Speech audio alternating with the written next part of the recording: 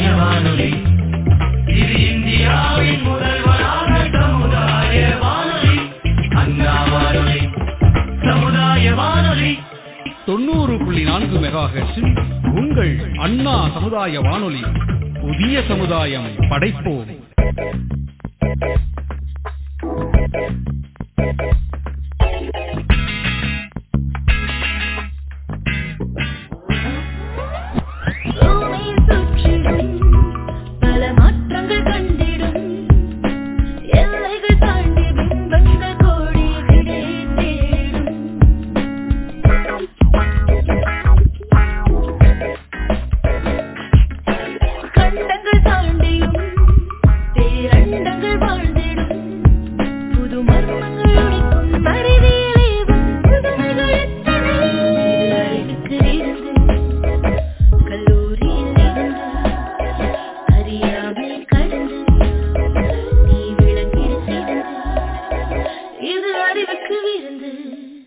வணக்கம் நேர்களே, நீங்கள் கேட்டுக்கொண்டிருப்பது அண்ணா சமுதாய வானொலி 90.4. இது இந்தியாவின் முதல் சமுதாய வானொலி.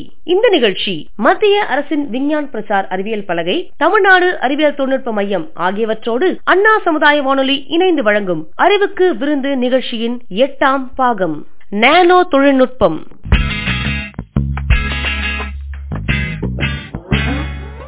வேகமாக முன்னேறி வரும் நானோ தொழில்நுட்பம் நம் வாழ்வின் பல்வேறு அம்சங்களில் புரட்சியை ஏற்படுத்தும் ஆற்றலை கொண்டுள்ளது. நானோ தொழில்நுட்பமானது நானோ அளவிலான பொருளின் கையாளுதல் மற்றும் கட்டுப்படுத்துதல் என்பதை பற்றிய ஒரு அறிவியல் தொழில்நுட்பமாகும். நானோ அளவிலான பொருள் என்பது ஒரு மீட்டரில் பில்லியனில் ஒரு பங்கு ஆகும்.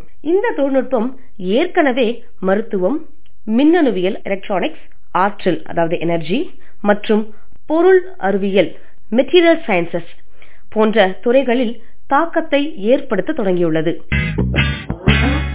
தொடர்ந்து நாம் கேட்க இருக்கும் பகுதி ஆராய்ந்து அறிவோம். இன்று நானோ தொழில்நுட்பத்தின் அடிப்படைகளை ஆராய்வோம் மற்றும் அதன் பயன்பாடுகள், நன்மைகள் மற்றும் நெறிமுறைகளை பற்றி தெரிந்து கொள்வோம். நான் முன்பே குறிப்பிட்டது போல நானோ தொழில்நுட்பம் என்பது நானோ அளவிலான பொருட்கள் மற்றும் அதை சார்ந்த கட்டமைப்புகளுடன் வேலை செய்வதை உள்ளடக்கியது. நானோ பொருட்களின் சிறிய அளவு காரணமாக அப்பொருட்கள் தனித்துவமான பண்புகளை வெளிப்படுத்துகின்றன. இந்த அளவில் பொருட்கள் பெரிய அளவில் உள்ளதை விட வேறுபட்ட இயற்பியல், வேதியியல் மற்றும் உயிரியல் பண்புகளை வெளிப்படுத்துகின்றன. எலக்ட்ரான் நுண்ணோக்கிகள் அதாவது எலக்ட்ரான் மைக்ரோஸ்கோப் மற்றும் அணுசக்தி நுண்ணோக்கிகள் அதாவது அட்டாமிக் ஃபோர்ஸ் மைக்ரோஸ்கோப் உட்பட நானோ பொருட்களை கையாளவும் ஆய்வு செய்யவும் விஞ்ஞானிகள் மற்றும் பொறியாளர்கள் பல்வேறு கருவிகள் மற்றும் நுட்பங்களை பயன்படுத்துகின்றனர். நானோ தொழில்நுட்பம் என்பது உண்மையில் சிறிய விஷயங்களை பற்றியது. நீங்கள் ஒரு சிறிய எறும்பின் அளவிற்கு சுருங்க முடியுமா என்று கற்பனை செய்து பாருங்கள். பின்னர் அதைவிட சிறியதாக கற்பனை செய்து பாருங்கள். இந்த சிறிய அளவில் விஷயங்கள் மிகவும் வித்தியாசமாக பார்க்கவும் நடந்து கொள்ளவும் தொடங்குகின்றன. இந்த மிகச் சிறிய தொகுதிகள் நானோ பொருட்கள் என்று அழைக்கப்படுகின்றன. இவை ஒரு மீட்டரில் சில பில்லியன்கள் அளவுள்ள சிறப்பான சிறிய துகள்கள் அல்லது கட்டமைப்புகளை உருவாக்க முடியும். இந்த நானோ பொருட்கள் மிகவும் சிறியது. அதை உங்கள் கண்களால் கூட பார்க்க முடியாது. விஞ்ஞானிகள் மற்றும் பொறியியலாளர்கள் இந்த நானோ பொருட்களை பயன்படுத்தி அற்புதமான விஷயங்களை உருவாக்கவும் சிக்கல்களை தீர்க்கவும் பயன்படுத்துகின்றனர். இந்த நானோ துகள்கள் மிகவும் சிறியதாக இருப்பதால் அவை பெரிய பொருட்களிலிருந்து வேறுபட்ட சிறப்பான பண்புகளை கொண்டுள்ளன. இந்த நானோ துகள்கள் அவை எவ்வளவு சிறியவை என்பதை பொறுத்து விஞ்ஞானிகள் மிகவும் வலிமையான, மிகவும் லகுவான பொருட்களை உருவாக்கலாம் அல்லது இதன் மூலம் பிற பொருட்களின் நிறங்களை கூட மாற்றலாம். எனவே நானோ தொழில்நுட்பம் என்பது விஞ்ஞானிகளும் பொறியாளர்களும் நம்ப முடியாத விஷயங்களை உருவாக்க பயன்படுத்தும் சிறிய கட்டுமான தொகுதிகளின் உலகம் போன்றது. இந்த தொழில்நுட்பம் என்பது சிறந்த சக்திகளை கொண்ட பொருட்களை மிகச் சிறியதாக ஆக்குவது, அதன் மூலம் பல வழிகளில் மனித வாழ்வின் மேம்பாட்டிற்கு உதவுகிறது. இப்போது நாம் நானோ தொழில்நுட்பத்தின் பயன்பாடுகளை பற்றி தெரிந்து கொள்ளலாம். எலக்ட்ரானிக் சாதனங்கள் சிறியதாகவும் அதிக சக்தி வாய்ந்ததாகவும் மாறும்போது அவற்றின் வளர்ச்சியில் நானோ தொழில்நுட்பம் முக்கிய பங்கு வகிக்கிறது. மின்னணு சாதனங்களின் செயல்திறனை மேம்படுத்த நானோ வயர்கள் மற்றும் நானோ குழாய்கள் போன்ற நானோ அளவிலான கூறுகள் பயன்படுத்தப்படுகின்றன. நானோ எலக்ட்ரானிக்ஸ் நெகிழ்வான மற்றும் அணியக்கூடிய மின்னணுவியலுக்கான சாத்தியக்கூறுகளை திறக்கிறது. இது ஸ்மார்ட் சாதனங்கள் மற்றும் சென்சார்களில் அற்புதமான கண்டுபிடிப்புகளுக்கு வழிவகுக்கிறது. நானோ தொழில்நுட்பம் நமது ஆற்றல், அதாவது எனர்ஜி தேவைகளின் நிலையான முறையில் நிவர்த்தி செய்ய நம்பிக்கைக்குரிய தீர்வுகளை வழங்குகிறது. இது சூரிய மின்கலன்கள், ஆற்றல் சேமிப்பு சாதனங்கள் மற்றும் எரிபொருள் செல்கள் போன்ற பகுதிகளில் பயன்படுத்தப்படுகின்றன. நானோ பொருட்கள் சோலார் பேனல்களின் செயல்திறனை மேம்படுத்தலாம், பேட்டரி செயல்திறனை மேம்படுத்தலாம், லகு ரக மற்றும் திறமையான ஆற்றல் சேமிப்பு அமைப்புகளின் வளர்ச்சியையும் சிறப்பானதாக்கலாம். மேம்படுத்தப்பட்ட பண்புகளுடன் மேம்பட்ட பொருட்களை உருவாக்கும் திறனை நானோ டெக்னாலஜி கொண்டுள்ளது. நானோ அளவிலான பொருட்களை கையாளுவதன் மூலம் விஞ்ஞானிகள் வலுவான, லகுவான மற்றும் அதிக நீடித்த பொருட்களை உருவாக்க முடியும். பல்வேறு நானோ பொருட்களை இணைக்கும் நானோ கம்போசிட்டுகள் விண்வெளி, வாகனம் மற்றும் கட்டுமான தொழில்களில் பயன்பாடுகளுக்கு உரிய செயல்திறன் கொண்ட பொருட்களை உருவாக்க பயன்படுத்தப்படுகின்றன. நானோ தொழில்நுட்பம் சுகாதார பாதுகாப்பில் புரட்சியை ஏற்படுத்தும் ஆற்றலை கொண்டுள்ளது. நானோ மெடிசின் இலக்கு மருந்து விநியோக அமைப்புகளை உருவாக்குவதை நோக்கமாக கொண்டுள்ளது. மேலும் பக்க விளைவுகளை குறைக்கும் அதே வேளையில் நோய்களுக்கான துல்லியமான சிகிச்சைகளை செயல்படுத்த அது முயல்கிறது. நானோ துகள்கள் குறிப்பிட்ட செல்கள், திசுக்கள் அல்லது கட்டிகளுக்கு மருந்துகளை கொண்டு செல்வதற்கும் செயல்திறனை மேம்படுத்துவதற்கும் நச்சுத்தன்மையை குறைப்பதற்கும் வடிவமைக்கப்படலாம். மேலும் நானோ தொழில்நுட்பமானது நோயறிதல், இமேஜிங் மற்றும் மீள் உருவாக்கம் செய்யும் மருத்துவத்தில் முன்னேற்றங்களாக செயல்படுகிறது.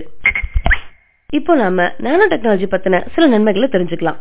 நானோ தொழில்நுட்பம் நமது சமூகத்திற்கும் சுற்றுச்சூழலுக்கும் சாதகமான பல நன்மைகளை வழங்குகிறது. இதில் சில முக்கிய நன்மைகளும் அடங்கும். அவற்றை இப்போது நாம் அறிந்து கொள்வோம். நானோ மெடிசின் அதிக இலக்கு மற்றும் பயனுள்ள சிகிச்சைகளுக்கு வழிவகுக்கும், பக்க விளைவுகளை குறைக்கிறது மற்றும் நோயாளியின் நலனை மேம்படுத்துகிறது.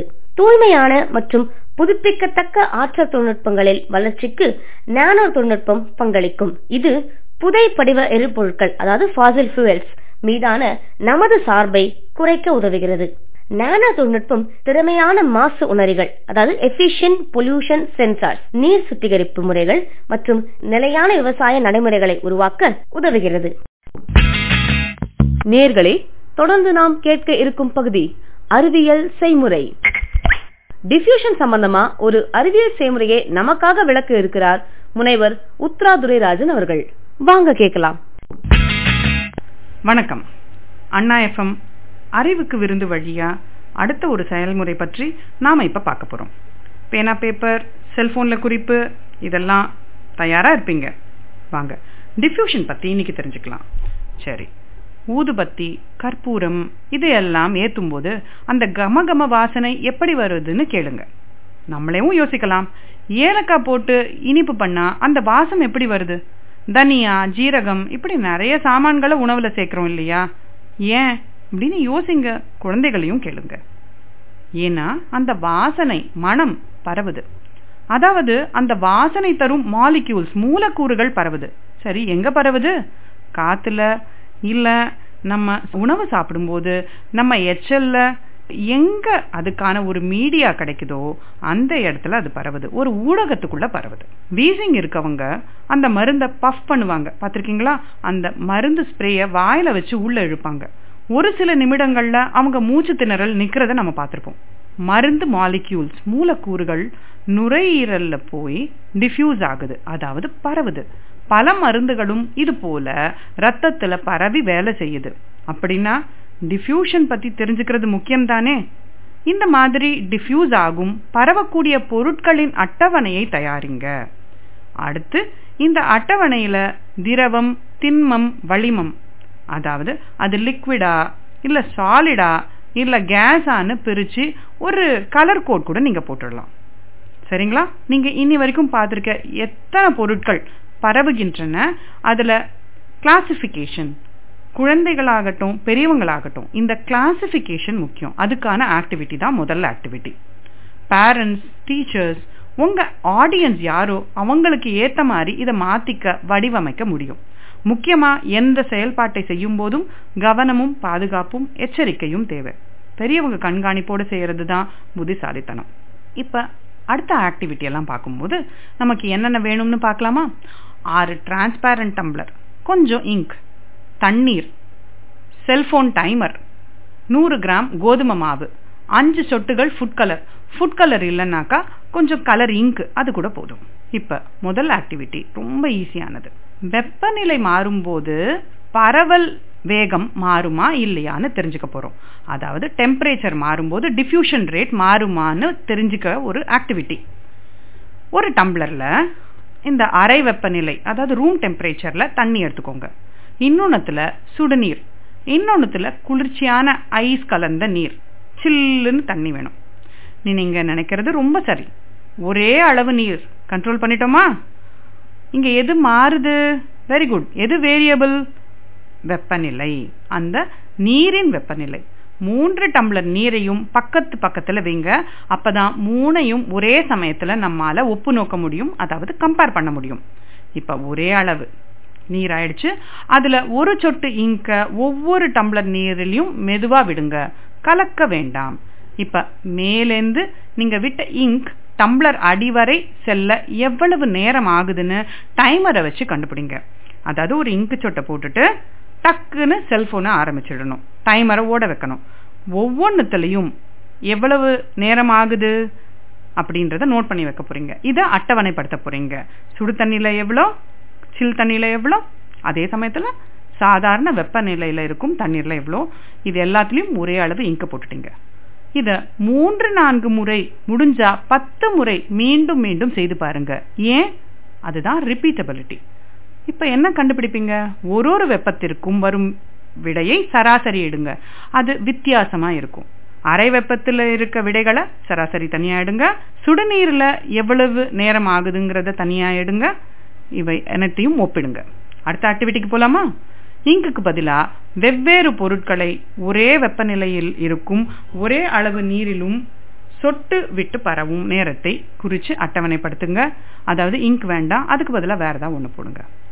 பரவும் பொருளை வேறுபடுத்துறீங்க. சோ பரவும் பொருள் தான் இங்க வேரியபிள். ஆனா இவை எதில் பரவுதோ அதை மாத்தாம கண்ட்ரோல் பண்ணணும். அதாவது தண்ணின்னு எடுத்துக்கிட்டோம்னா தண்ணியே வச்சுக்கணும். சரிங்களா? இப்படி ஒவ்வொரு பொருளும் எப்படி பரவுது, எவ்வளவு வேகமா பரவுதுன்னு கண்டுபிடிக்க முடியும். அடுத்த ஆக்டிவிட்டிக்கு போலாமா? ஆக்டிவிட்டி 3. பரவும் பொருட்கள்னு அட்டவணை போட்டீங்க இல்லையா? இதெல்லாம் வேகமா பரவணுமா, மெதுவா பரவணுமா, அப்படிலாம் அவசியம் இருக்கா? யோசிங்க பார்க்கலாம். இதுக்கு ஒரு எக்ஸாம்பிள் தரட்டுமா? வாந்தி நிக்கிறதுக்கு ஒரு சின்ன டிஸ்பர்சிபிள் டேப்லெட் வாயில சட்டுன்னு வைப்பாங்க. அது உடனே வேலை செய்யணுமா இல்ல 2 நாள் கழிச்சு வேலை செஞ்சா போதுமா? யோசிங்க. ஏற்கனவே என்ன பார்த்திருக்கோம்? அந்த மருந்துல இருக்க மூலக்கூறுகள், மாலிக்யூல்ஸ் நம்ம வாயில இருக்க எச்சல்ல கலந்து அதுக்கப்புறம் அது எங்க போய் வேலை செய்யணுமோ அந்த பகுதிக்கு போகுது இல்லைங்களா? ஒரு சில மருந்துகள் மெதுவா வேலை செய்யும். அப்ப அந்த பரவுதல் வேகம் எந்த அளவுன்னு அந்த மருந்து கம்பெனிக்காரங்க முடிவு பண்றாங்க. அதை எதை வச்சு? நமக்கு என்ன தேவை இருக்கோ அதுக்கு ஏத்த மாதிரி இந்த மருந்துகள் தயாரிக்கிறாங்க. சரி, கேஸ் இருக்கு நம்ம வீட்டுல, அடுப்பு இருக்கு இல்லையா? அந்த அடுப்பு கேஸ்க்கு அதுல கேஸ் வெளியில லீக் ஆகும்போது ஒரு வாடை, கெட்ட துர்நாற்றம் வரும். அதுக்கு ஏன் வருது? அதுல ஒரு கெமிக்கலை கலப்பாங்க. அது பேர் என்ன கண்டுபிடிங்க. உங்க புத்தகத்திலேயே கூட இருக்கும். அந்த நாற்றம் சட்டுன்னு காத்துல கலந்து நமக்கு வரணுமா இல்ல ஸ்லோவா வரணுமா? ஏன் யோசிச்சிட்டீங்களா? போதும், இந்த விடையை எழுதுங்க. ஏன் டிஃப்யூஷன் ரேட், பரவல் வேகம் ஒரு சிலதுக்கு கம்மியா இருக்கணும், ஒரு சிலதுக்கு அதிகமா இருக்கணும் அப்படிங்கறத யோசிக்க ஆரம்பிச்சிருங்க. இப்ப இந்த பரவல் ரேட் பத்தி அடுத்த ஒரு ஆக்டிவிட்டி போய் பார்க்கலாமா? 100 கிராம் கோதுமாவை எடுத்துக்கோங்க ஒரு பாத்திரத்துல. அதுல கொஞ்சம் ஃபுட் கலர் இல்லாட்டி இங்க் கொஞ்சம் கலந்துருங்க. இதை சாப்பிட கூடாது, நீங்க கட்டாயமா வாயில போட்டுக்க கூடாது. கொஞ்சம் கொஞ்சமா தண்ணி தெளிச்சு பூரி மாவு பதத்துக்கு எடுத்துட்டு வந்துருங்க. இத 5 சரிசமமான பகுதிகளா இதை பிரிச்சிருங்க. எடை போட்டு பண்ணலாம் உங்ககிட்ட ஒரு சின்ன வேயிங் மிஷின் இருந்தா. இல்லன்னா நீங்க ஏற்கனவே கன அளவு கண்டுபிடிக்கிறதுக்காக கன அளவு மானி ஒண்ணு பண்ணீங்களா? அதனால அதுல இந்த பூரி மாவை என்ன பண்றீங்க, போட்டு ஒரே வால்யூம் இருக்க மாதிரியும் சரிசமமா பிரிக்கலாம். எத்தனை பகுதிகள்? 5 பகுதிகள். ஒரு பகுதியை வட்டமா சப்பாத்தி போல மெல்லிசா இடுங்க. 2வது பகுதியை உருண்டையா உருட்டி தனியா வச்சிருங்க. 3வது பகுதியை உருளை வடிவத்தில் சிலிண்டர் நீளமா அப்படியே மெல்லிஸ் கம்பி மாதிரி பண்ணிடுங்க. 4வது சிறிய விட்டமுடைய கொஞ்சம் தடியா இருக்க ஒரு வட்ட வடிவ சப்பாத்தி. முதல் சப்பாத்தி மெல்லி சப்பாத்தி, 4வது சப்பாத்தி கொஞ்சம் தடியான சப்பாத்தி. 5வது பகுதியை சிறு சிறு உருண்டைகளா உருட்டுங்க. குட்டி குட்டி உருண்டை அதெல்லாம் ஒன்னா வச்சிடுறீங்க. சரிங்களா? சோ 5 விதமான வடிவங்கள் உங்ககிட்ட இருக்கு. ஆனா இதனோட வால்யூம் ஆர் மாஸ் சேம் தான். 5 டம்ளர்ல நீர் நிரப்புங்க. சபாஷ், மிகவும் சரி. ஒரே அளவு நீர், ஒரே வெப்பநிலை, அறை வெப்பநிலைன்னு வச்சுக்கலாம். இந்த 5 டம்ளர்லையும் நீங்க வச்சிருக்க பல பரப்பளவு உள்ள உங்க ஷேப் மாற மாற என்ன ஆகுது, பரப்பளவு அதாவது சர்ஃபேஸ் ஏரியா மாறுது இல்லையா? ஒன்னு பெருசா இருக்கு, ஒன்னு சின்னதா இருக்கு. இந்த வடிவங்களை போட்டு முழுக விட்டுடுங்க. 5வது டம்ளர்ல அந்த சின்ன சின்ன சின்ன மணிகள் போட்டிருக்கீங்க இல்லையா, குட்டி குட்டியா பண்ணிருக்கோம் இல்லையா, அதை உள்ள போட்டுருங்க. செல்போன் டைமர் ஆன் பண்ணுங்க. ஒவ்வொரு 3 நிமிடத்துக்கு பிறகும் நீர் எந்த அளவு நீரம் மாறி இருக்குன்னு அட்டவணைப்படுத்துங்க. ஒரு 3 நிமிஷத்துக்கு அப்புறம் என்ன பண்ண போறீங்க, இந்த இடத்துல ஒரு அப்சர்வேஷன், குவாலிட்டேட்டிவ் அப்சர்வேஷன். கொஞ்சம் தான் நிறம் மாறி இருக்கு, கொஞ்சம் நிறைய மாறி இருக்கு, இதுக்கு இன்னும் கொஞ்சம் மாறி இருக்குன்னு ஒரு டிக்கு டிக்கா கூட நீங்க போட்டுக்கலாம். இப்போ உங்களுக்கு என்ன சொல்லி கொடுத்துருக்கேன், குவாலிட்டேட்டிவ் அப்சர்வேஷன். நீர் அதே அளவு, அந்த எடுத்துக்கிட்ட சப்பாத்தி மாவு அதுல இருக்க இங்க் எல்லாமும் அதே அளவு. ஆனால் நீங்க என்ன பாப்பீங்கன்னாக்கா இந்த கலர் சேஞ்ச் மட்டும் மாறிக்கிட்டே இருக்கும். இது ஒரு வித ஆய்வு முறை. இதை ஒப்பிட்டு நம்ம என்ன பண்ண போறோம், எந்த வடிவம் பரவல் நிகழ அதிகம் உதவுதுன்னு தெரிஞ்சுக்க போறீங்க. ஏன், எதுக்கு தெரிஞ்சுக்கணும், நம்ம நுரையீரல் எடுத்துக்கோங்க. அதுல ஆயிரக்கணக்கான ஆல்வியோலி நுண் அறைகள் குட்டி குட்டி குட்டியா பலூன் மாதிரி இருக்கு நம்மளோட லங்ஸ் உள்ள. ஆனா ஹார்ட் பாத்தீங்கன்னா 4 பெரிய சாம்பர்னு சொல்லுவோம், பெரிய பெரிய 4 அறை. ஏன் இருதயம் 4 அறை, ஆனா லங்கு ஏன் குட்டி குட்டியா இருக்கு? எது மாதிரி இருக்கு? நீங்க 5வது சாம்பிள் எடுத்துக்கிட்டீங்களே, குட்டி குட்டி மணியா, அந்த மாதிரி தான் இருக்கு. நான் இப்ப அதுக்கான கடைசி விஷயத்துக்கு காரணம் சொல்ல போறது இல்ல, நீங்களே அந்த உங்க எக்ஸ்பெரிமெண்ட்ல இருந்து புரிஞ்சுக்க போறீங்க. என்ன ஆகுதுன்னு பாருங்க. ஒரு தட்டையான ஒரு கோதுமை மாவை நம்ம தண்ணியில போடும்போது எவ்வளவு வெளியில அந்த கலர் வருதுன்னு பாருங்க. அந்த குட்டி குட்டி மணியா இருக்கு இல்லையா, அதை நீங்க போடும்போது எவ்வளவு கலர் வெளியில வருதுன்னு பாருங்க. அறிவியல் வணக்கம் கூறி உங்களிடமிருந்து விடைபெறுவது உத்ரா துரைராஜன். தொடர்ந்து நம்ம கேட்க இருக்கும் பகுதி அறிவியல் அறிஞர்கள். CNR ராவ் என்று அழைக்கப்பட்ட சிந்தாமணி நாகேச ராமச்சந்திர ராவ் அவர்கள் வேதியியல் மற்றும் பொருள் அறிவியல் துறையில் உலகின் முன்னணி நிபுணர்களில் ஒருவர். அவர் தொலைநோக்கு விஞ்ஞானி, கல்வியாளர் மற்றும் இந்தியாவில் அறிவியல் ஆராய்ச்சிக்காக வாதிடுபவர் என்று தன்னை நிலைநிறுத்திக் கொண்டார். இவர் பல தசாப்தங்களாக நீடித்த புகழ்பெற்ற வாழ்க்கையை கொண்டிருக்கும் ஒரு விஞ்ஞானி ஆவார். நானோ பொருட்கள், திடநிலை வேதியியல் மற்றும் நாவல் பொருட்களின் தொகுப்பு ஆகியவற்றின் வளர்ச்சி மற்றும் புரிதலுக்கு அவர் குறிப்பிடத்தக்க பங்களிப்பை செய்துள்ளார். சிறந்த இந்திய விஞ்ஞானியான CNR ராவ் அவர்கள் ஜூன் 30, 1934 இந்தியாவின் பெங்களூரில் பிறந்தார். சிறு வயதிலிருந்தே அறிவியலில் மிகுந்த ஆர்வத்தை வெளிப்படுத்திய அவர் தனது கல்வியை மிகுந்த அர்ப்பணிப்புடன் தொடர்ந்தார். மைசூர் பல்கலைக்கழகத்தில் அறிவியலில் இளங்கலை பட்டப்படிப்பை முடித்த அவர் பனாரஸ் இந்து பல்கலைக்கழகத்தில் வேதியியலில் முதுகலை பட்டம் பெற்றார். பின்னர் அவர் அமெரிக்காவில் உள்ள பர்டியூ பல்கலைக்கழகத்தில் வேதியியலில் முனைவர் பட்டம் பெற்றார். முனைவர் பட்டம் பெற்ற பிறகு இந்தியா திரும்பிய அவர் பெங்களூரில் உள்ள இந்திய அறிவியல் கழகத்தில், அதாவது Indian Institute of Science IISc ஆசிரியரானார். பின்னர் அவர் வேதியியல் துறையின் தலைவராக ஆனார் மற்றும் இறுதியில் 1984 முதல் 1994 வரை IISc இயக்குநராக பணியாற்றினார். CNR ராவ் அவர்கள் தனது தொழில் வாழ்க்கையில் 1600க்கும் மேற்பட்ட ஆய்வு கட்டுரைகளை வெளியிட்டுள்ளார் மற்றும் 50க்கும் மேற்பட்ட புத்தகங்களை எழுதியுள்ளார். அவரது ஆராய்ச்சி முதன்மையாக திடநிலை மற்றும் பொருட்கள் வேதியியலில் கவனம் செலுத்துகிறது. இவரது ஆராய்ச்சி வேதியியல் தொகுப்பு, படிகவியல் மற்றும் நாவல் பொருட்கள் ஆகியவற்றின் பண்புகளையும் பல்வேறு அம்சங்களையும் ஆராய்கிறது. நானோ துகள்கள், நானோ குழாய்கள் மற்றும் கிராஃபீன் உள்ளிட்ட நானோ பொருட்களின் தொகுப்பு, பண்புகள் மற்றும் பயன்பாட்டுகளை புரிந்து கொள்வதில் CNR ராவ் அவர்கள் குறிப்பிடத்தக்க முன்னேற்றத்தை செய்துள்ளார். மின்னணுவியல், ஆற்றல் மற்றும் மருத்துவம் போன்ற பல்வேறு துறைகளில் பயன்பாடுகளுடன் நானோ தொழில்நுட்பத்தின் வளர்ச்சிக்கு அவரது பணி வழிவகுத்துள்ளது. CNR ராவ் அவர்களின் அறிவியலுக்கான குறிப்பிடத்தக்க பங்களிப்புகள் அவருக்கு ஏராளமான பாராட்டுகளையும் சர்வதேச அங்கீகாரத்தையும் பெற்று தந்துள்ளது. 1982 ராயல் சொசைட்டியின் ஹியூக்ஸ் பதக்கம், 1974 பத்மஸ்ரீ விருது, 1985 பத்ம விபூஷன் விருது மற்றும் 2014 இந்தியாவின் மிக உயரிய சிவிலியன் விருதான பாரத ரத்ன விருது உட்பட பல மதிப்புமிக்க விருதுகளை அவர் பெற்றுள்ளார்.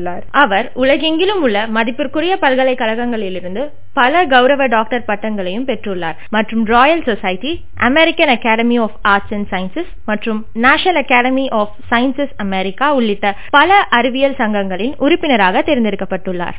அவரது அறிவியல் சாதனைகளுக்கு அப்பால் CNR ராவ் அவர்கள் இந்தியாவில் அறிவியல் ஆராய்ச்சி மற்றும் கல்வியை மேம்படுத்துவதில் தீவிரமாக ஈடுபட்டுள்ளார். ஆராய்ச்சி நிறுவனங்களை நிறுவுதல், ஒத்துழைப்பை வளர்ப்பது மற்றும் இளம் விஞ்ஞானிகளுக்கான வழிகாட்டுதல் போன்றவற்றில் அவர் முக்கிய பங்கை வகித்துள்ளார். அவரது முயற்சிகள் இந்தியாவில் அறிவியல் ஆராய்ச்சியின் வளர்ச்சிக்கு குறிப்பிடத்தக்க பங்களிப்பை வழங்கியுள்ளன மற்றும் எண்ணற்ற மாணவர்கள் மற்றும் ஆராய்ச்சியாளர்களை ஊக்கப்படுத்தியுள்ளன. நானோ பொருட்கள் மற்றும் திடநிலை வேதியியல் பற்றிய அவரது ஆராய்ச்சி தொலைநோக்கு தாக்கங்களை கொண்டுள்ளது, தொழில்நுட்ப முன்னேற்றங்களுக்கான புதிய வழிகளை திறக்கிறது. ஒரு கல்வியாளராகவும் அறிவியல் ஆராய்ச்சிக்கான முன்னோடியாகவும் இருக்கும் CNR ராவ் அவர்கள் அடுத்த தலைமுறை விஞ்ஞானிகளுக்கு ஊக்கமளித்து வழிகாட்டி வருகிறார். அறிவியல் சமூகம் மற்றும் ஒட்டுமொத்த சமூகத்திலும் அழியாத முத்திரையை பதித்து வருகிறார் டாக்டர் CNR ராவ் அவர்கள். அடுத்து வருவது அறிவியல் செய்திகள். நானோ டெக்னாலஜி என்ற சொல் முதலில் இயற்பியலாளர் ரிச்சர்ட் ஃபெய்மனால் 1959 அவரது புகழ்பெற்ற விரிவுரையான There's Plenty of Room at the Bottom மூலம் உலகிற்கு வந்த சொல்.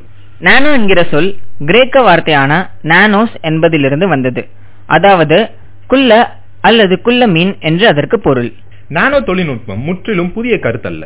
ரோம் மற்றும் மெசபடோமியாவில் உள்ள பழங்கால கைவினை கலைஞர்கள் தங்கம் மற்றும் வெள்ளி நானோ துகள்கள் கொண்ட கண்ணாடியை உற்பத்தி செய்யும் போது நானோ தொழில்நுட்பத்தை அறியாமல் பயன்படுத்தினர். இதன் விளைவாக அழகிய மற்றும் பிரகாசமான நிறங்கள் கிடைத்தன.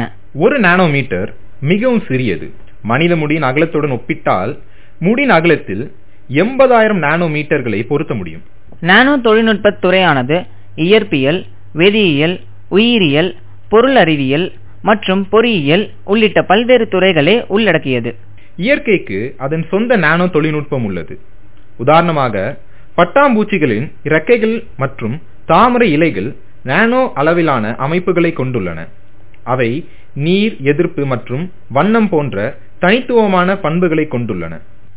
நானோ தொழில்நுட்பம் ஃபேஷன் துறையிலும் அதன் பயன்பாட்டுகளை கொண்டுள்ளது. கதை எதிர்ப்பு, சுருக்கமில்லாத அல்லது ஒரு பொத்தானை அழுத்துவதன் மூலம் நிறத்தை மாற்றும் திறன் கொண்ட துணிகளை உருவாக்க இது பயன்படுத்தலாம். உணவு பாதுகாப்பை மேம்படுத்துவதில் நானோ தொழில்நுட்பம் பங்கு வகிக்கிறது. உணவில் உள்ள தீங்கு விளைவிக்கும் பாக்டீரியாக்கள் அல்லது அசுத்தங்களை கண்டறிந்து அதன் தரத்தை உயர்த்தி செய்வதற்காக விஞ்ஞானிகள் நானோ சென்சார்களை உருவாக்கி வருகின்றனர். நானோ தொழில்நுட்பத்தின் ஆய்வு கிராஃபைன் போன்ற புதிய பொருட்களை கண்டுபிடிக்க வழிவகுத்தது. கிராஃபைன் ஒரு தேன்கூடு பின்னல் வடிவில் அமைக்கப்பட்ட கார்பன் அணுக்களின் ஒற்றை அடுக்கு. இது நம்ப முடியாத அளவிற்கு வலிமையானது, இலகுருக மற்றும் மின்சாரத்தின் சிறந்த கடத்தி ஆகும். நானோ தொழில்நுட்பம் சில சன்ஸ்கிரீன் தயாரிப்புகளில் பயன்படுத்தப்படுகிறது. சில சன்ஸ்கிரீன்களில் நானோ துகள்கள் உள்ளன. அவை சருமத்தில் வெளிப்படையானதாக இருக்கும் போது சிறந்த புற ஊதா பாதுகாப்பை வழங்குகிறது. நானோ தொழில்நுட்பம் சுயமாக சுத்தம் செய்யும் மேற்பரப்புகளை உருவாக்க உதவுகிறது. நானோ துகள்களை வண்ணப்பூச்சிகள் அல்லது பிற பூச்சிகளில் சேர்ப்பதன் மூலம் மேற்பரப்புகள் அழுக்கு, நீர் மற்றும் பாக்டீரியாவை விரட்டலாம். நீர் வடிகட்டுதல் அமைப்புகளில் நானோ தொழில்நுட்பத்தை பயன்படுத்துவதை விஞ்ஞானிகள் ஆராய்ந்து வருகின்றனர். நானோ துகள்கள் நீரிலிருந்து அசுத்தங்கள் மற்றும் மாசுகளை நீக்கி குடிப்பதற்கு பாதுகாப்பானதாக ஆக்குகிறது. நானோ தொழில்நுட்பம் ஆற்றல் சேமிப்பு துறையில் புரட்சியை ஏற்படுத்தும் திறன் கொண்டது. மிகவும் திறமையான பேட்டரிகள் மற்றும் சூப்பர் கெப்பாசிட்டர்களுக்கான நானோ பொருட்களை உருவாக்கும் பணியில் ஆராய்ச்சியாளர்கள் ஈடுபட்டுள்ளனர். நானோ தொழில்நுட்பத்தால் மருத்துவத்துறை பெரிதும் பயனடைகிறது. விஞ்ஞானிகள் நானோ அளவிலான மருந்து விநியோக அமைப்புகளை உருவாக்கி வருகின்றனர். அவை உடலில் உள்ள குறிப்பிட்ட செல்களை குறிவைத்து மருந்துகளின் செயல்திறனை மேம்படுத்தி பக்க விளைவுகளை குறைக்கின்றன. எண்ணெய் கசிவுகளை சுத்தம் செய்வது போன்ற சுற்றுச்சூழல் பயன்பாடுகளுக்காகவும் நானோ தொழில்நுட்பம் ஆராயப்படுகிறது. நானோ துகள்கள் எண்ணெயை உறிஞ்சி நீரிலிருந்து அதை அகற்ற உதவுகின்றன. சுற்றுச்சூழலை சரி செய்யும் முயற்சிகளுக்கு பங்களிக்கின்றன.